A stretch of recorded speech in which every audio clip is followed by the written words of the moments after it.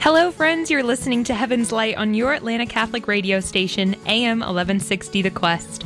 I'm Annie Porter, and I'm joined in studio by Steph Ike, Carol Tearsmith, Jack Tyson, and of course, on the phone with us, we have Father Jim Blunt from the Society of Our Lady of the Most Holy Trinity. And today, you know what, I can't even summarize what we're going to be all talking about today. We're going to talk about so many different things. So just get ready, you guys. It's going to be a great show today. So Father Jim, you know, all good things start in prayer. So would you lead us in a prayer? Thank you, Anna. Why don't we begin with the Angelus team and our beautiful listeners, which is always the celebration of the Incarnation, the celebration of our Savior taking the human flesh and saving us this way. So in honor of the Incarnation, in the name of the Father, and of the Son, and of the Holy Spirit, Amen. Amen. The angel of the Lord declared unto Mary, and she conceived of the Holy Spirit. Hail Mary, full of grace, the Lord is with thee. Blessed art thou amongst women, and blessed is the fruit of thy womb, Jesus. Holy Mary, Mother of God, pray for us sinners. Spread the effect of grace of thy flame of love over all of humanity, now and at the hour of our death. Amen. Behold the handmaid of the Lord. Be it done unto me according to thy word. Hail Mary, full of grace, the Lord is with thee. Blessed art thou amongst women, and blessed is the fruit of thy womb, Jesus. Holy Mary, Mother of God, pray for us sinners. Spread the effect of grace of thy flame of love over all of humanity, now and at the hour of our death. Amen. And the Word was made flesh, and dwelt among us. Hail Mary, full of grace, the Lord is with thee.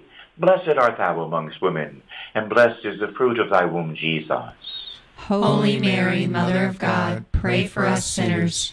Spread the effect of grace of thy flame of love over all of humanity, now and at the hour of our death. Amen. Please pray for us, most holy Mother of God, that we may be made worthy of the promises of Christ. Let us pray. Pour forth, we beseech thee, O Lord, thy grace into our hearts, that we, to whom the incarnation of Christ thy Son was made known by the message of an angel, may by his passion and his cross be brought to the glory of his resurrection through the same Jesus Christ our Lord. Amen. Amen. Glory be to the Father, to the Son, and to the Holy Spirit. As it was in the beginning, is now, and ever shall be, world without end. Amen. Our Lady of Divine Providence, pray for us. Our Lady of the Divine Will, pray for us. Our Lady of America, pray for us. Bring us victory, my beautiful Lord Jesus, to this country and to the world, through the prayers of your most holy Mother and Saint Joseph. And bless this broadcast, O Lord, in the name of the Father, and the Son, and the Holy Spirit. Amen. Amen. Well, welcome back, Father Blunt. We are so excited that you're back. We all missed you last week. We had as our listeners will recall, we had an encore presentation of one of our favorite hours, and it was powerful. We always like having you in person. So we're glad, and you're joining us, I think, from California. That's right. I'm usually in a different city or state or country every week. So now I'm in California, somewhere near Oakland, and at a place called Good Shepherd Catholic Church, good friends of mine, and having some beautiful times of ministry here in California. Should be heading back to Georgia this weekend. Wonderful, wonderful. I know you'll be glad to get back. Well, Father, this week one of our main topics is really to continue our discussion about living in the divine will. And I believe the last time that we met, we stopped and we're on day 4. And day 4 of the novena is the spouse of the divine will. And I thought I'd start with just the quote for that day and then maybe relate it to some of this beautiful things that are happening this week. So the quote is how it had been reserved that the doors of the divine will would be open to Louisa. The divine will, acting alone in the 3 distinct persons, wants to act alone in 3 distinct persons on earth. So as we think about that, before we start talking about divine will, maybe you could relate how that quote ties back into what happened last night, that beautiful ceremony with Justice Amy Coney Barrett. Yes, I was really blessed. I had a little free time in the evening, and one of my team alerted me by texting that I could watch it, the swearing-in ceremony, by YouTube, because I don't normally have television. I don't have it here either. So I was able to catch it and watch it in real time. And I have to tell you, perhaps for you too, team, it was emotional. As I watched it, I became emotional. I was in the middle of praying some rosaries, and I would pray a decade, then stop and listen, and then pray another decade and listen. It was very emotional. And it occurred to me, it was like a conviction that as of last night, we have reached a turning point for the better in our country, a tipping point. Yay. Hallelujah. We need it. It was fantastic what happened. And it must be said, we just say this right off the bat, we have the most pro-life president in the history of the nation. The most pro-life president in the history of the nation. And God is using this gentleman for great things. And so last night, it seems like maybe the nail was being put in the coffin of this pro-abortion, pro-death movement in our world and in our country. So it was very, very emotional. And it ties in very much with today's meditation for the divine will, where the Lord says categorically to Louisa and to us through her holy book, the book is called the Book of Heaven, how it had been reserved for Louisa that these doors would be opened. And this is the main point of today's meditation, is that the fate of nations and the fate of our families, by the way, and our individual fates, our lives, our futures are in the hands of divine providence, in the hands of God. God guides the fate of nations based on whether we say yes or no to him. He has a plan and even a backup plan. But everything has been reserved in God's plan. He knows what's happening. He knows what he permits will go on only so far.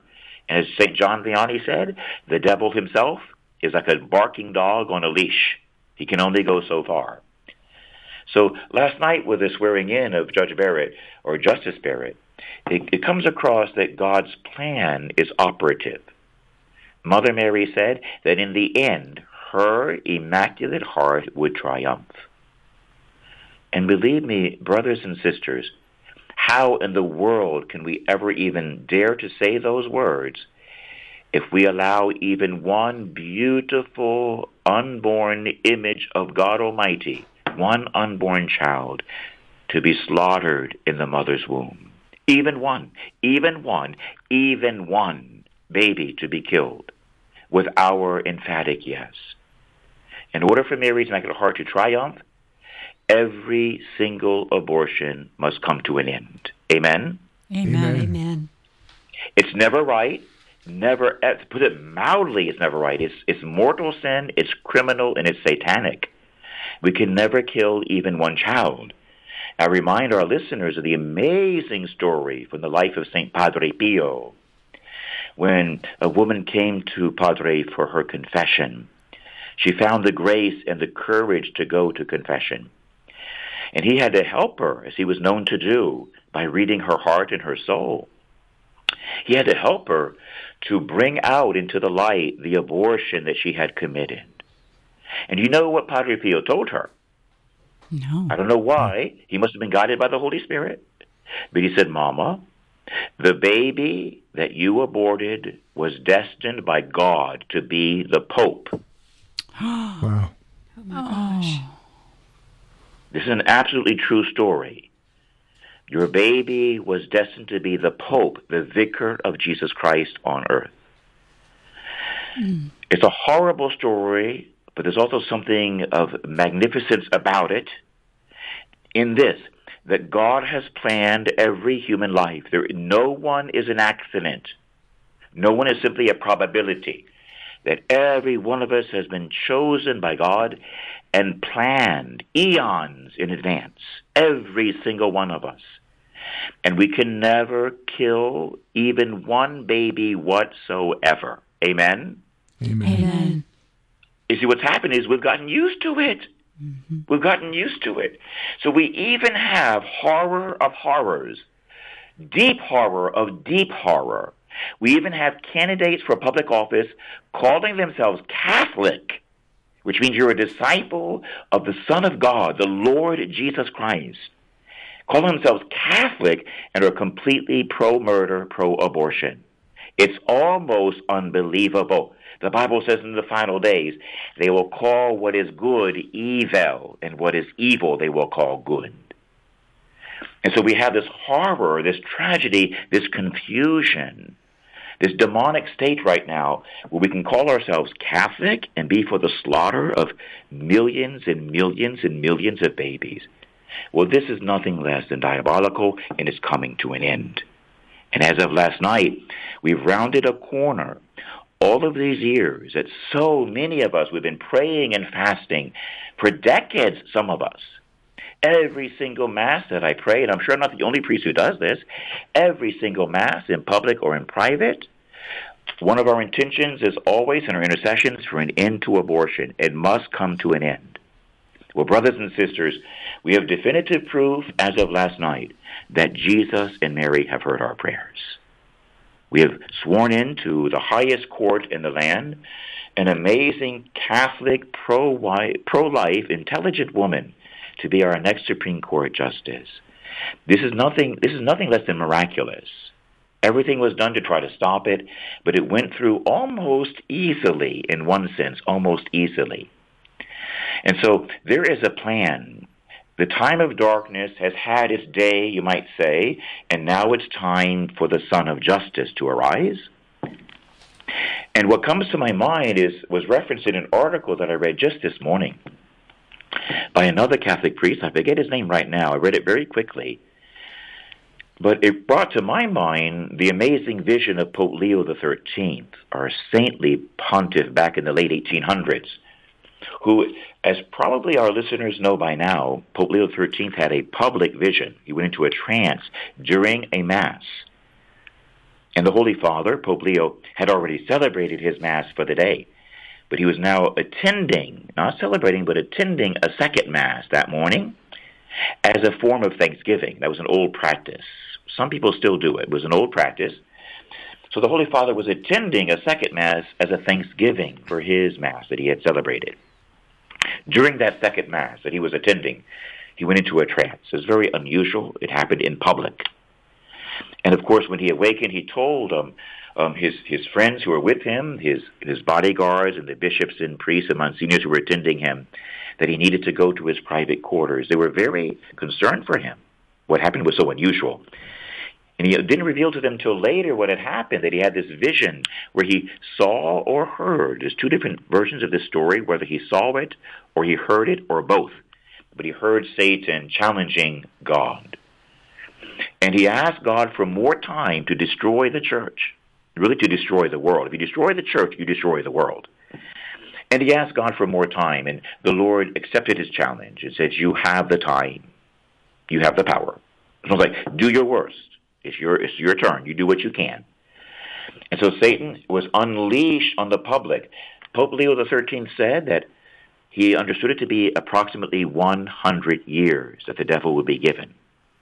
And of course, Pope Leo's vision occurred on October the 13th, 1884. And exactly 33 years later to the day, Our Lady and Saint Joseph and the baby Jesus appeared in Fatima, and the sun danced and fell from the sky in front of more than 70,000 people, the greatest public miracle in world history.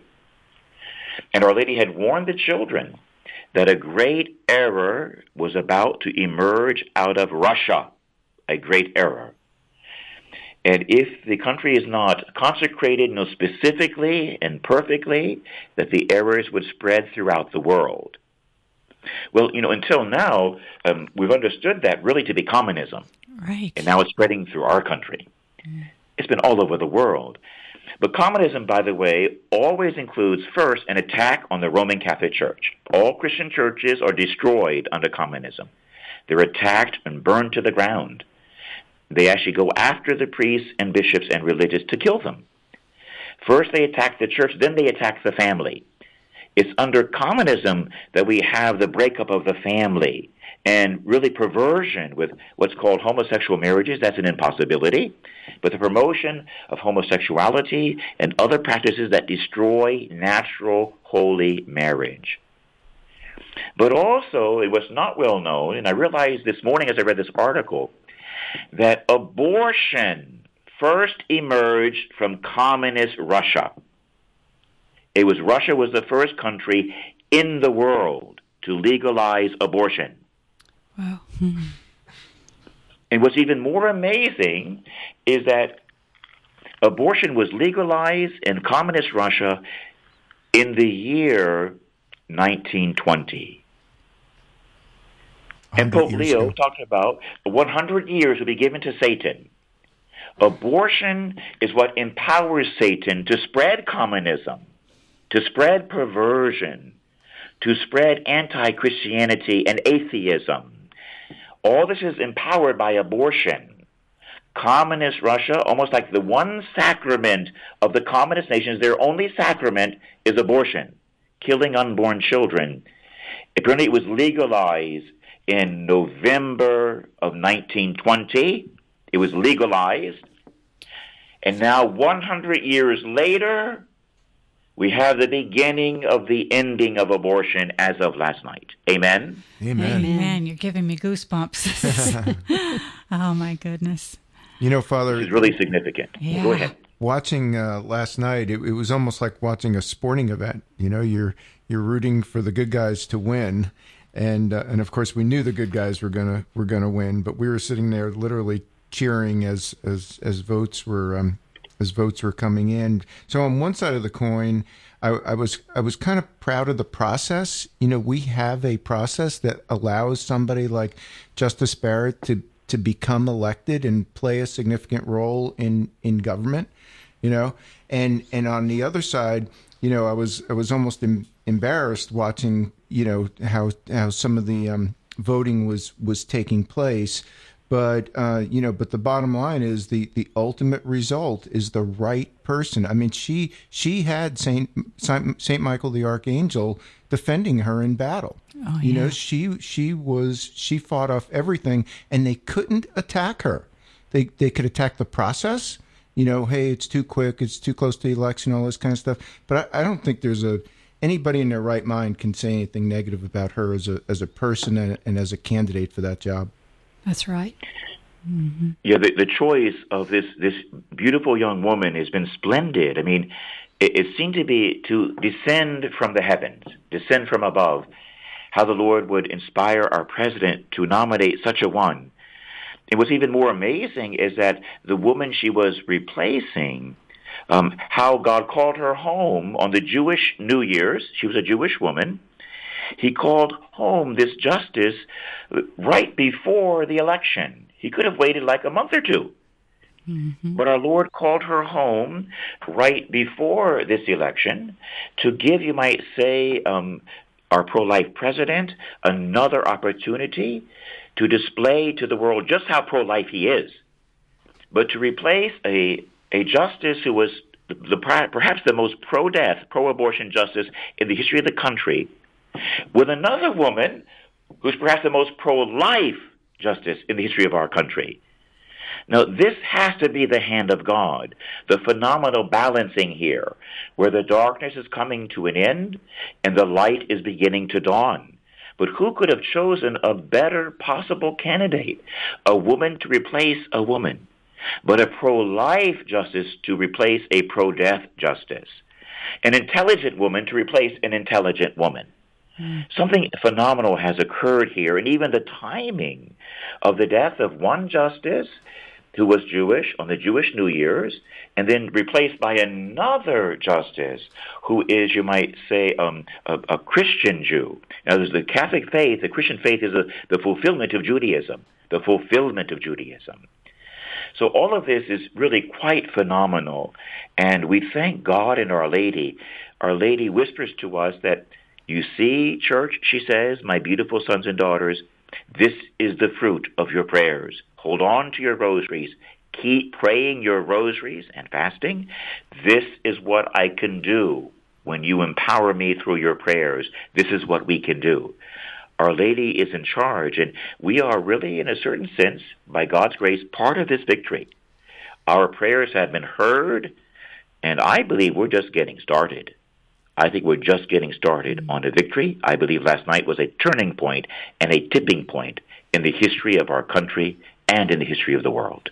Amen. Amen. It was definitely a confidence builder. That's right. That's right. Oh, my goodness. That's awesome. So, Father, I guess it would transition a little more to the writings of Louisa, and on that same topic of the spouse of the divine will. You know, we think when we look at the Blessed Mother, there's not a better imitator of God, of living in God's will. And in this passage, it talks about that she joined the Trinity in the will of the divine, of God's will. And so Louisa's being called to do the same. And so I guess all of us are really called to live in the divine will. And I wondered if you would like comment on that. Yes, you know, what seems to be happening here with this new devotion, the Lord is spreading the knowledge of this devotion now around the world.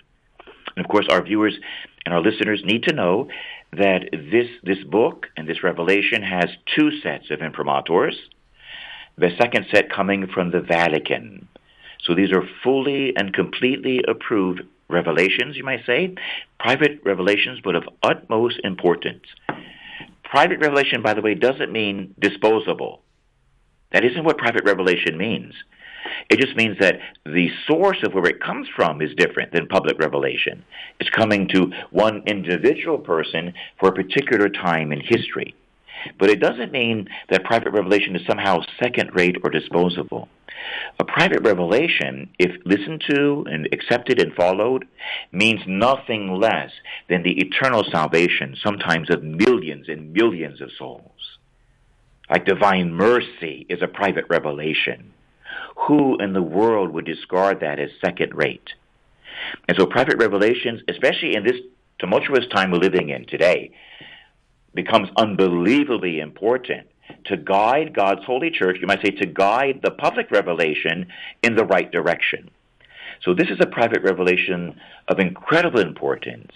The theologians have reviewed it. One of them, by the way, is now a canonized saint, Saint Hannibal de Francia. He was Louisa's spiritual director. This appears to be the highest mystical theology in the 2,000-year history of the Roman Catholic Church. And one of the distinctions being made here, that our Lord Jesus Christ himself, he's the one that makes the distinction in the Book of Heaven when he speaks to Louisa. He talks about how the saints, indeed, that's why they're saints, they have done my will, he says. But he makes this amazing distinction.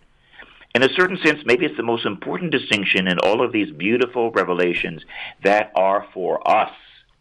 It's time for us now to receive these revelations and to live them, the entire universal church. This is the plan for the future, for the age of the triumph. But the Lord tells Miss Louisa, my saints have done my will, but they have not entered into it. They've done it, but not entered into it. And so there's a hint here, you see, that we can do God's will, you might say, from the outside. And the Lord says, no, let's enter into the inside of my will. And in a way, this is what God's beginning to reveal to us. There's a special gift here that only up until now the Virgin Mary understood and lived. Not just doing God's will like from the outside, almost like a performance, but doing it from the inside. And so the Lord said, the saints have not entered into my will to do all that my will does. When you enter into God's will, something new is possible. And so he says, when you enter into my will, you do all that my will does, taking all acts as though in a twinkling of an eye, from the first to the last man, and becoming actors, spectators, and divinizers. When you enter into my will, he's saying, you enter into my power. And my will is timeless. My will extends from the first man, Adam, and Eve, to the very last one who ever lived on the earth, all of these are encompassed within my will. When you enter my will, he says, you are entering into the drama of salvation, the drama of history. You are entering into everything. And so the Lord says, by doing my will, one does not arrive at doing all that my eternal volition contains. Rather, it descends into the creature as limited when I do God's will, as much as the creature can contain of it.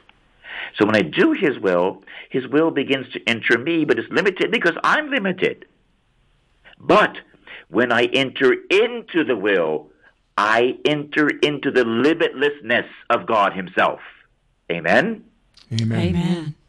There's something new here, you see. So I'm not just doing God's will from the outside and even allowing his will to enter me, but now I'm entering into his will. I mean, I would put it this way, very simply. I'm entering into God. I'm entering into God. So the Lord says, only one who enters into my will expands and diffuses himself like solar light in the eternal flights of my volition. Volition is a theological word for his will. So the one who enters my will expands and diffuses himself. We become bigger, like solar light, he says. We enter into the eternal flights of my volition. And finding my acts and those of my mama, he places his own acts there. So everything Jesus and Mary have ever done, and everything God himself has ever done, is in his will because his will is timeless. We enter into everything that has ever been done. And the Lord says, look inside my will. It's pretty amazing here. He says, has anybody else ever entered? No. Only me and my mother have entered into this holy will.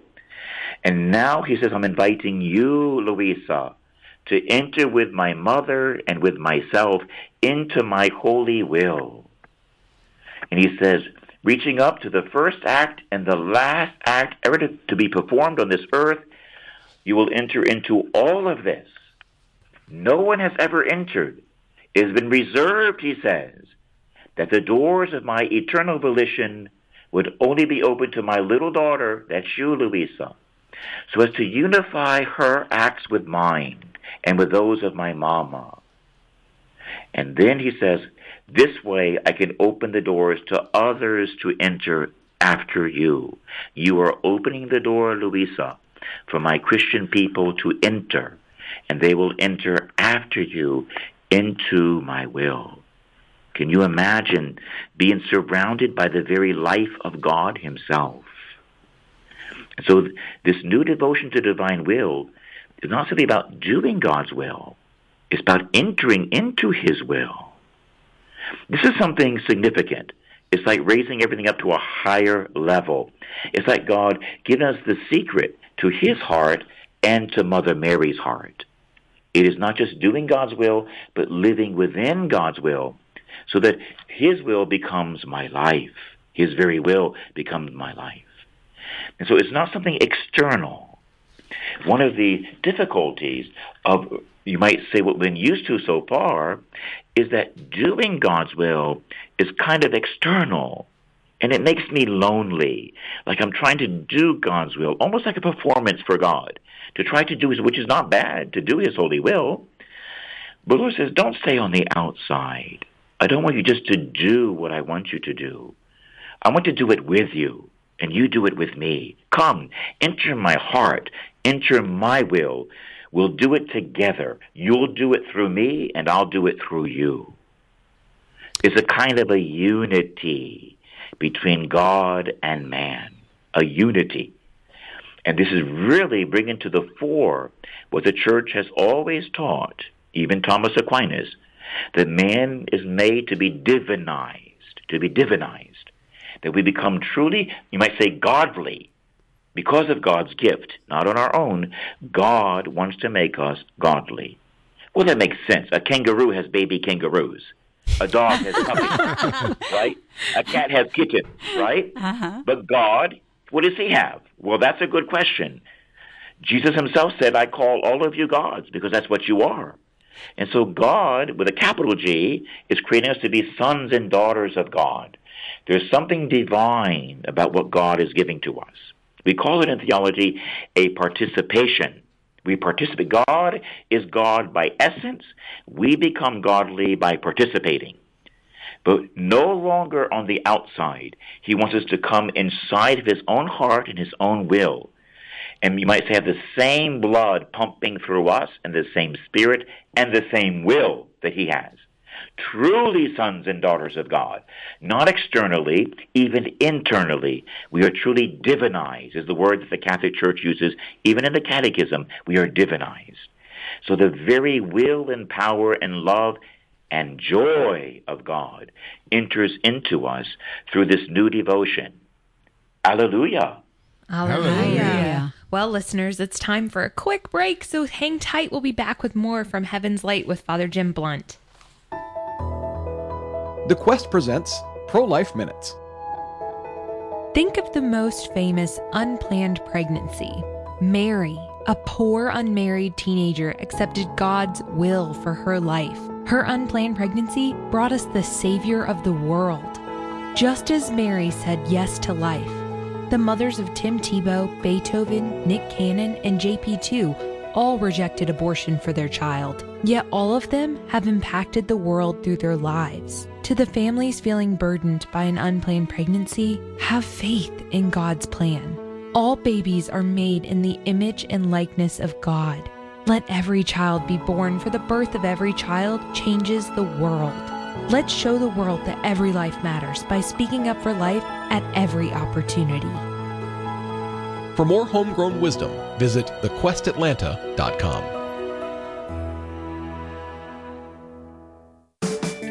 AM 1160 The Quest is listening to you too. One listener shared. I don't know what I would do without The Quest. Every day I get an update on the Catholic Church and hear inspiring stories. I thought I knew a lot about my faith, but I'm learning something new every time I tune in. I feel connected to a larger Catholic community. If you're enjoying the station, please consider supporting us with a donation. Go online to thequestatlanta.com. What do quasi-Christian sects like Jehovah's Witnesses and Star Wars have in common? They all talk about a force. For these sects, the impersonal force is the Holy Spirit. They believe this because in John 14:26, the Greek word for spirit, pneuma, is neuter, as opposed to personal terms like Father and Son. So, how do we respond? Well, first, if we hold to this line of reasoning, we're going to have to say God himself is an impersonal force because he's referred to as spirit in John 4:24. But these sects wouldn't want to make that conclusion. Second, the verse that's used in the objection says of the Holy Spirit, he will teach you all things. Folks, impersonal forces don't teach. So, the Holy Spirit is not some impersonal force. He's a person that we can have a relationship with. I'm Carlo Broussard with a ready reason for Catholic Answers, Catholic.com. The Quest invites you to pray the Unity Prayer. Let us pray.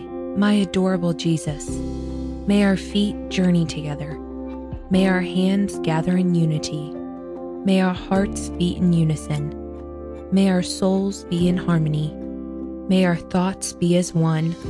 May our ears listen to the silence together. May our glances profoundly penetrate each other. May our lips pray together to gain mercy from the Eternal Father. Amen.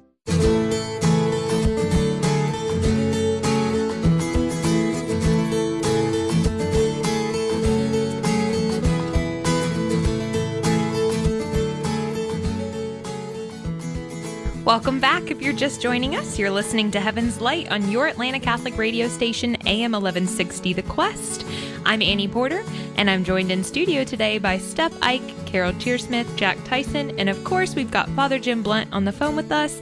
And Jack, I believe you've got the next question for us. I do. I think I've been elected current events guy on this show, right? I always ask about what's going on. And Father, those were great revelations about divine will, and we're definitely going to jump back into those in a couple minutes. I think Steph and Carol have some questions for you. But this weekend is Halloween. And for a lot of folks, it's just, trick-or-treating and kids in the neighborhood and that sort of thing. But there is kind of a deeper meaning to it. And other folks have even said, this year it could even have a little deeper meaning, a blue moon and maybe more of a demonic presence and that sort of thing. So if you would touch on that for a second, but also be sure to tell everybody about the story you told us about sort of that alternate or alternative celebration that you've had at some of your parishes that are tied not so much into Halloween, but more into All Saints' Day. Sure. Thank you. It's certainly very current to ask that question. It's coming up in just a couple of days. Halloween has been, you might say, captured again by the world and infused with darkness. But Halloween is actually a Catholic festival. It's Roman Catholic. And of course, it's an Old English term for the eve of All Saints' Day. Hallow means holy or saintly. So All Hallows Eve, the eve of All the Saints' Day. It's nothing to do with Satan or demons or goblins or monsters. It has to do with like John Paul and Mother Teresa and our new saint, this little blessed Carlo Acutis. It has to do with holiness, with angels and Our Lady.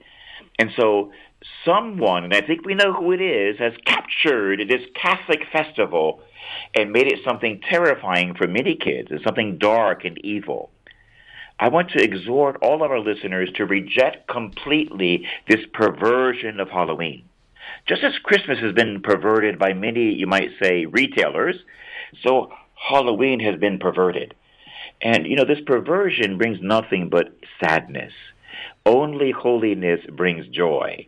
So All Hallows Eve is All Joy Eve. It should be a joyful celebration of light. We do want to warn people it's probably not best to participate in these sort of worldly or dark kinds of ceremonies.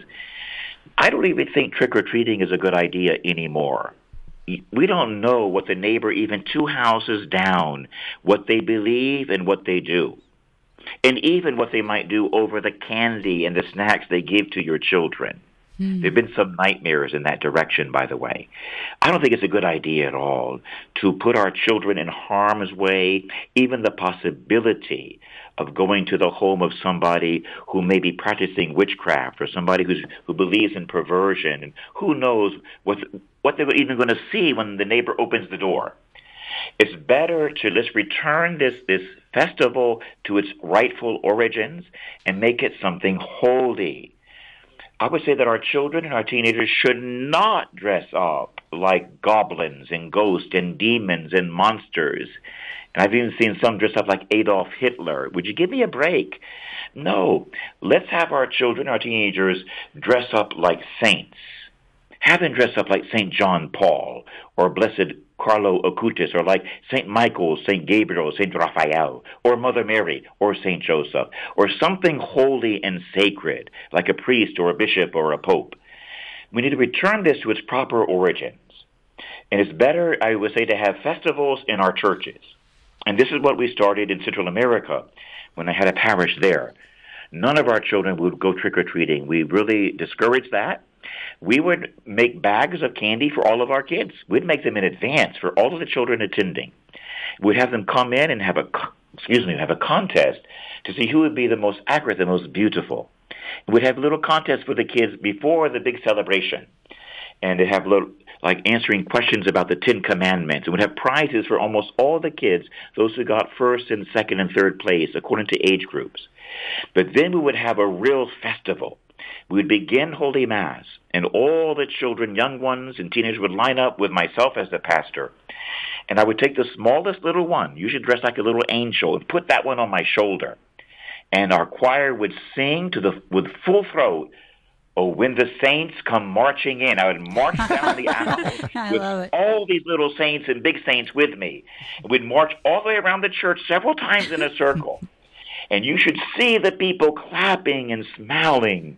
It was so invigorating and so joyful. We would have Mass. We'd give prizes at the end of Mass to different kids.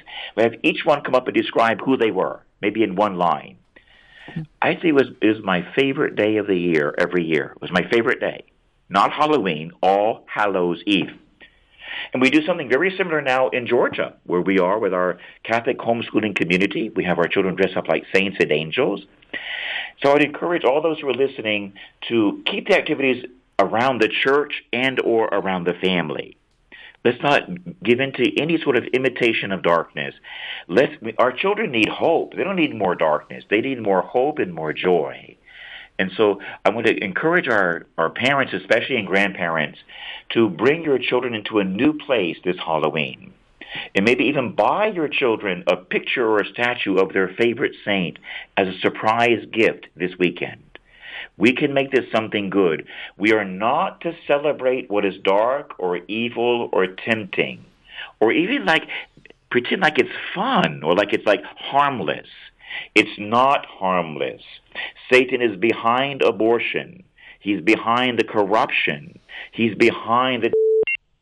There's nothing cute about Satan or the demons. Nothing cute whatsoever. And even to play it that way, I think, falls into his trap. Just ignore him completely and keep our eyes focused on Jesus, Mary, the saints, and the angels. And let's make our Halloween this year safe and holy and happy. Everything we do should always bring us another step closer to sainthood.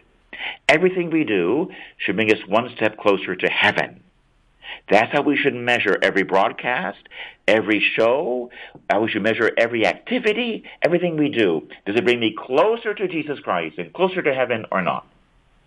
I would encourage everyone to use that measure and make this All Hallows Eve something absolutely special. And remember, you can pray a rosary or two and ask Our Lady to help you to make this the best All Hallows Eve and the safest and the most joyful in the history of your family.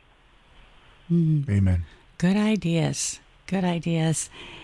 Father, I am looking at a little note that I noticed Carol wrote to herself, and she didn't share it with us on the radio, and I thought maybe it'd be fun to have her take that last question and expand on it a little bit, because she has a little note in here about Jesus sharing something about our suffering. And it's really sweet. And I think a lot of us wonder how Jesus wants us to consider suffering and our suffering for him and the suffering of our families. And so, Carol, do you want to... Yeah, maybe just a little preface. I think, we all suffer in our lives, and it looks different for each of us. Mm-hmm. But as we suffer, I can remember years ago my mother dying, and as she was dying, the pain, she offered up her suffering, uniting it with Christ. And I think in that same vein, we're all called to suffer for Christ. And it just reminds me of something I read in a book many years ago. It's really the 33 Days to Morning Glory, the consecration to the Blessed Mother. And I think there's a quote in there from, I believe it's Mother Teresa, and she's talking about suffering and redemptive suffering. And she says that really that suffering is really nothing more than Jesus kissing you. And then she goes on to say that some of us would say, Jesus, will you quit kissing me so much? So anyway, that was what it was. So what do you think about that, Father? Do you have any thoughts on that? That's kind of a sweet thought about... Yes, it's absolutely true. And the Lord, by the way, kisses me an awful lot. I'm thinking of our new saint, Blessed Carlo Acutis. You probably heard of him. He's only 15 years old. His body is partially incorrupt. It's there in Assisi. And he was beatified just a weekend ago. This beautiful, holy young man who actually wrote an exhibit. He was a computer expert. He'd only died in 2006. Computer geek, they called him. He was an expert on the computer. And he actually created a Eucharistic exposition of all the Eucharistic miracles in the history of the Church. And by the way, right after Carlo had died, another Eucharistic miracle occurred in South America just a few days later, as if God was confirming this young man's ministry and his mission. But Carlo was a healthy and handsome young man. He was smart. He was athletic. He was very pure. He went to Mass every day and converted his mother and father. He converted them to the Catholic faith. He prayed the rosary every day. And he came up with, unexpectedly, I think it was leukemia. Out of the blue, at the age of 15, quickly, He became very, very sick. He never complained once. Within 3 days, he died. And he told his beautiful mother, who's now a devout Catholic. You can actually catch Mrs. Acutis on the YouTube right now. She was there at the beatification ceremony just a week ago. But when he became sick with leukemia, he said, wow, God has given me like a ticket to heaven. And he says, Mama, I offer up all my sufferings for the Pope and for the Church. He didn't complain. He offered them with a smile. And so what we're describing there, Miss Carol, with Mother Teresa as well, is that this is possible even for youth, for teenagers. That we want to have a different view of suffering. And what comes to the fore, I think, as you study these things again and again and again, and Carlo is leading us in the right direction, brothers and sisters, Holy Eucharist in the Mass and in adoration contains every conceivable grace. Every grace is there. And Eucharistic adoration and in receiving Holy Communion at Mass, all the graces, including living in the divine will, can come to us through adoration. And so we are being pointed that direction. The more we spend time with Jesus, and so I mean not just once a week, a quick Mass, we have to prepare for every Mass beforehand. And John Paul said adoration is necessary because the graces we receive at Mass and Holy Communion are so profound, so great, so deep, so divine. There's no way we can absorb them in 1 hour. He says we need an extra hour of adoration just to receive and absorb the divine graces that are given to us at every Eucharist. We need time to absorb them. We need adoration desperately. And this is the point that I think this wants me to make, is that we have the answer in the Eucharist. Believe me, the grace to receive sufferings well and to receive sufferings with joy comes from the body and blood of Jesus, true God and true man. The graces are already there. As the Bible says, he's won for us every spiritual blessing in the heavens. And all of those blessings are contained in the Eucharist. If we spend more time with our beautiful Jesus in the Eucharist, we will receive every possible grace, including the grace of joy in every circumstance. It's in the Eucharist. That's beautiful. So, love it. So, Jack, I think you had the next one. I do.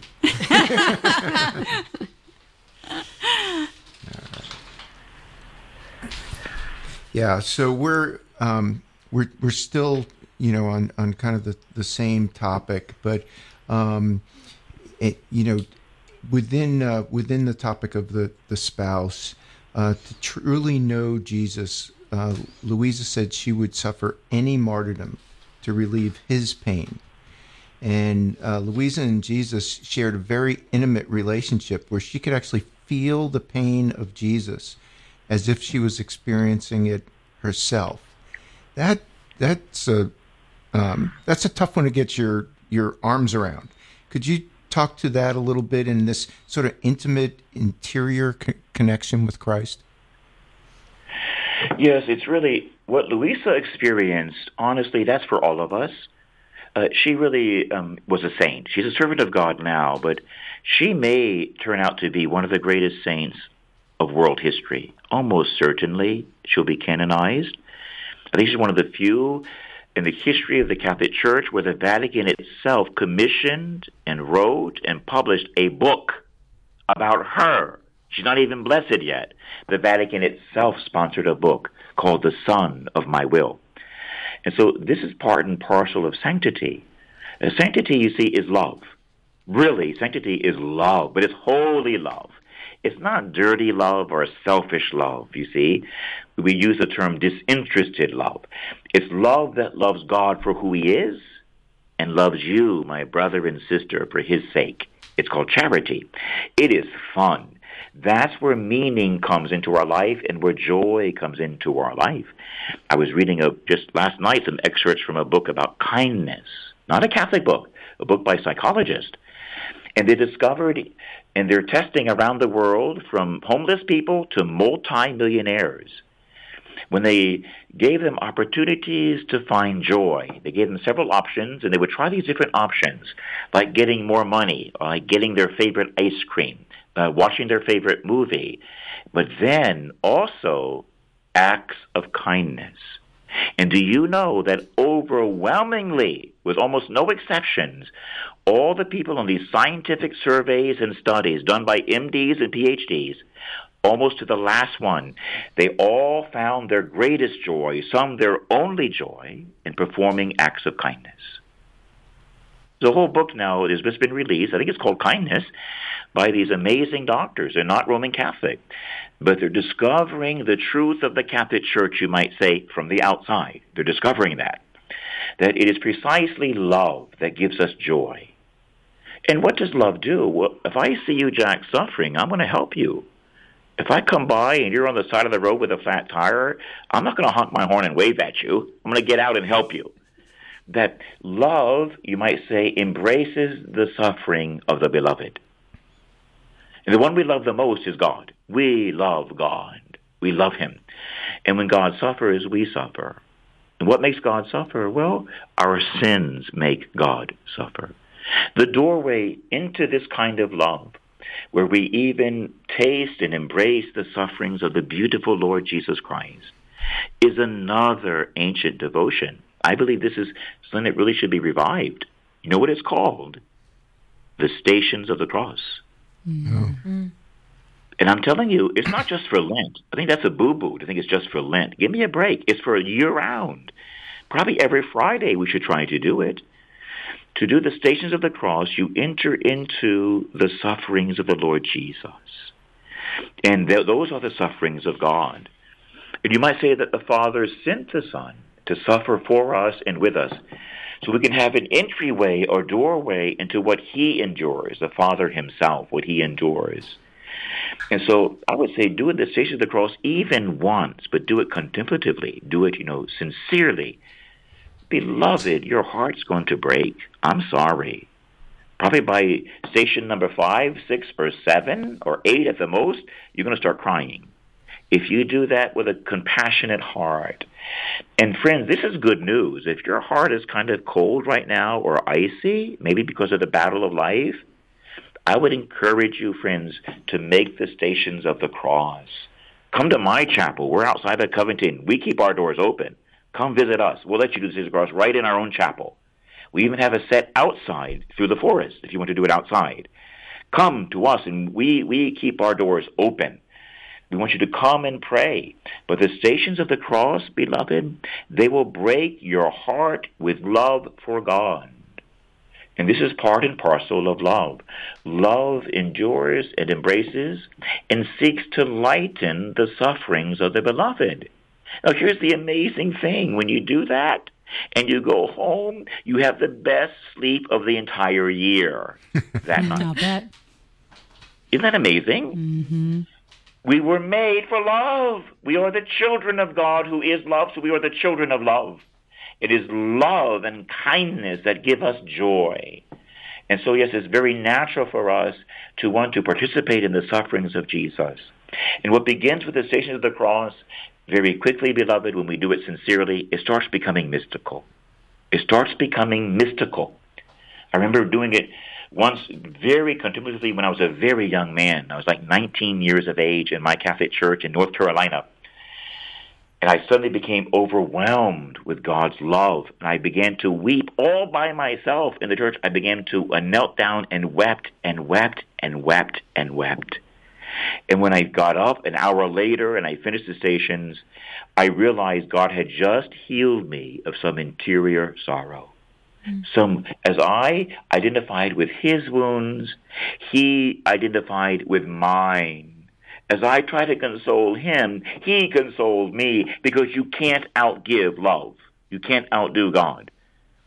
And so this is a wonderful tool for all of us Catholics and all Protestant Christians as well, to pray the holy Stations of the Cross. Anyone can come, even an atheist. It might break your heart in love for the Savior. So yes, Brother Jack, this is an important part of love. is identifying with and embracing the sufferings of the beloved, whether it's Jesus or your family member, and trying to lighten their load. There is no surer way to grow in godly joy than this kind of love that embraces holy suffering. No possible way that's greater and more sure. Help your brother, and you'll have a smile the rest of the day. Amen. Amen. What another beautiful hour. Thank you, Father Jim, so much for joining us today. And thank you to all of our listeners for tuning in. And, if you didn't get to catch the entire episode of Heaven's Light today, or maybe you want to go back and listen to some of the older episodes, you can check those out on our Quest Atlanta app that you can download in the App Store or on Google Play. Just search for Quest Atlanta and download it, and you can find those under Programs on Demand. Or you can go online to thequestatlanta.com and click Programs, and you can find all of the episodes on there as well. Today's episode will be on there later tonight or tomorrow morning, so give that a check out too. And Father Jim, would you close us in a prayer for today?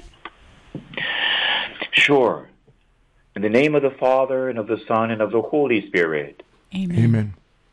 Father God, through the Lord Jesus, we have stumbled upon the pearl of great price. O Lord, we deserve nothing, but you have given to us everything. In our holy baptism, you have flooded our poor little souls with divine grace. And now with this new approved revelation, you're inviting us to enter into the grace, not just the grace to enter us, but for us to enter the grace and enter your holy will. Lord, you squander your love upon us. We don't deserve it, but we need it. We love you, and we want to love you even more. Thank you for the grace of Luisa Picaretta. Thank you for her book of heaven. Thank you for this new grace of living within your divine will.